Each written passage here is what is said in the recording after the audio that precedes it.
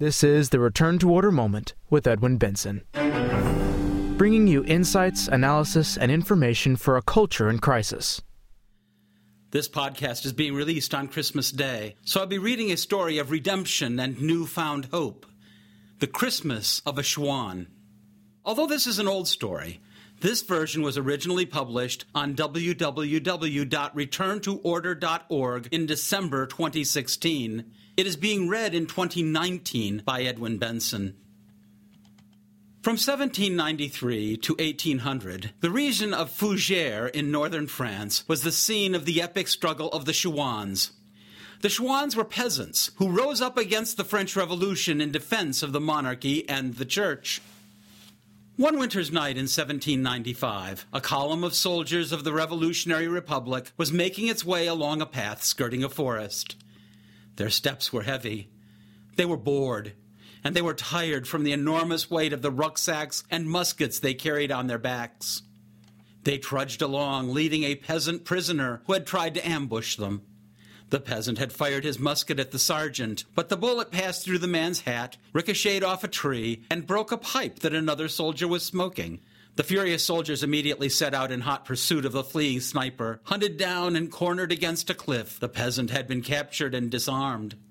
Now he was following the soldiers, hands tied, with a forlorn look.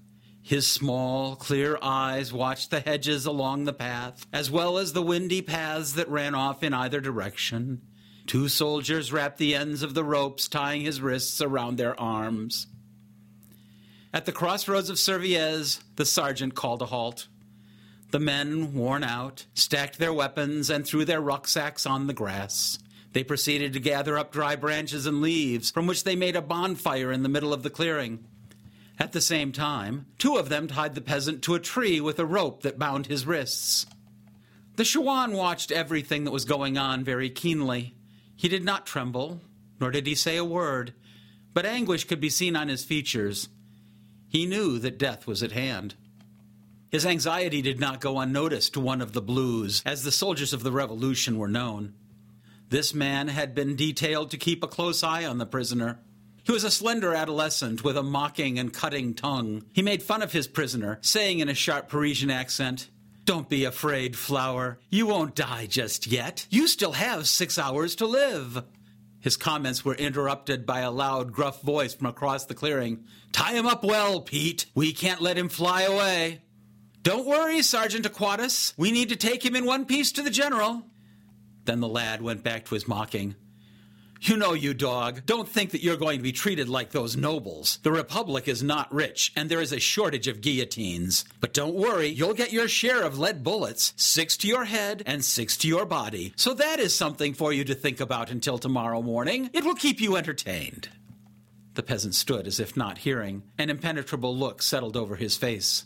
Having said this, Private Pete went and sat with his companions by the fire. Taking a piece of coarse bread from his rucksack, he began to eat it tranquilly. Having finished eating, Pete started to clean the musket. He chose a bullet and, holding it delicately in his hands, said to the peasant who was following his every movement, "See this, my child? This one is for you." And he put the bullet in the chamber. Everyone started to laugh, each trying to outdo the other in the macabre game of tormenting the unfortunate prisoner. "I have an equally good dose for you," one shouted. "You're going to be like a sieve," another joked. "I will be the last. One for each ear," guffawed Sergeant Aquatus.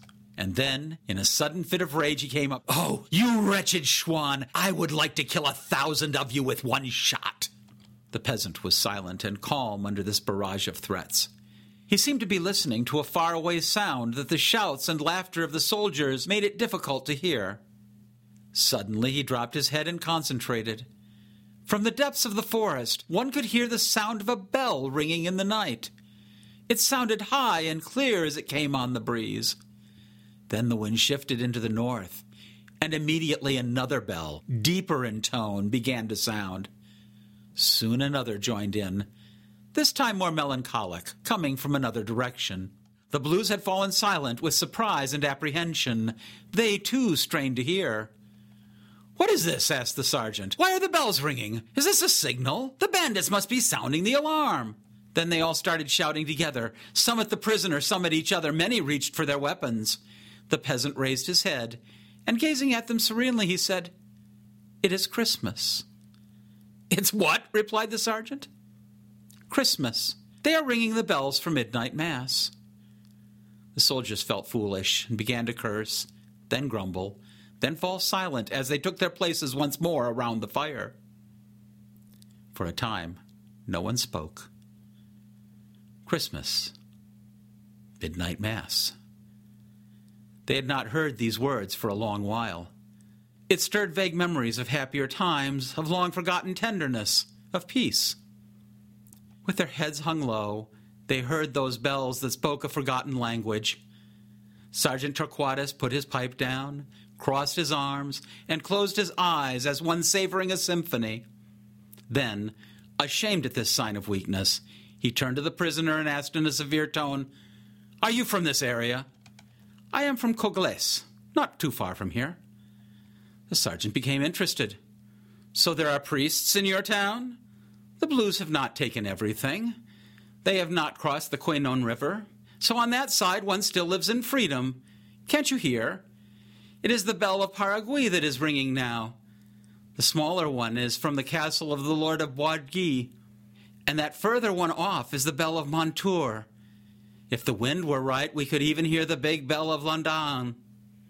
One of the soldiers, called Gil, had been silent while the others had been threatening the Chouan. He now listened attentively and seemed to be moved. The others, after a momentary feeling of tenderness, had already closed their hearts. At that moment, from every point of the compass, the tolling of faraway village bells could be heard. It was a sweet melody that rose louder or softer, depending on the wind. Gil hung his head and listened. He thought of things forgotten long ago. He saw the church of his native village resplendent with lighted candles, the manger with its big stones covered in moss, where the little red and blue lamps shone. He heard in his memory the joyful Christmas hymns that had been sung for generations. They were innocent hymns, as old as France, speaking of shepherds, flutes, stars, and children, of peace, pardon, and of hope. He felt his heart melt in the good warmth of these gentle images he had for so long forgotten. The bells continued to toll from afar. Torquatus ordered everyone to sleep and put Gil on the first watch. It took no time at all to set up an improvised camp, and the Blues, exhausted by the day's toils and wishing to forget the sound of those bells that had brought them so many memories from their happy childhoods, snored away, stretched out on their sleeping mats. The fire still crackled, but less so. Only Gil and the Chouan were awake. The Blue then went over to where the Chouan was tied up. "Do you know," the soldier said, "where I come from we used to make a huge manger in the church where we would place the infant Jesus there surrounded by Our Lady and St. Joseph." And then suddenly he said, "Do you want to go free?" "What about you? They will tear you to pieces." "I will go with you. I am fed up with this rag of a war. Anyway, I was enlisted without a choice. My family is Catholic. At home, from my earliest days, they taught me to respect the king." "Then come with me," the Chouan answered. "Be faithful once again. I will take you to a priest so you can go to confession. Together we will fight for our Lord Jesus Christ and the king." The Blue said no more, but took his knife from his pouch and sliced the ropes that bound the prisoner. It was not long before both had slipped away into the blackness of the night. One could no longer hear the bells in the wind, but they continued to ring in the hearts of the two men. It was Christmas. End of The Christmas of a Chouan. Thank you so much for listening. For additional articles, please visit our websites at www.tfp.org and www.returntoorder.org. All rights reserved. Copyright 2019 by the American Society for the Defense of Tradition, Family, and Property, TFP.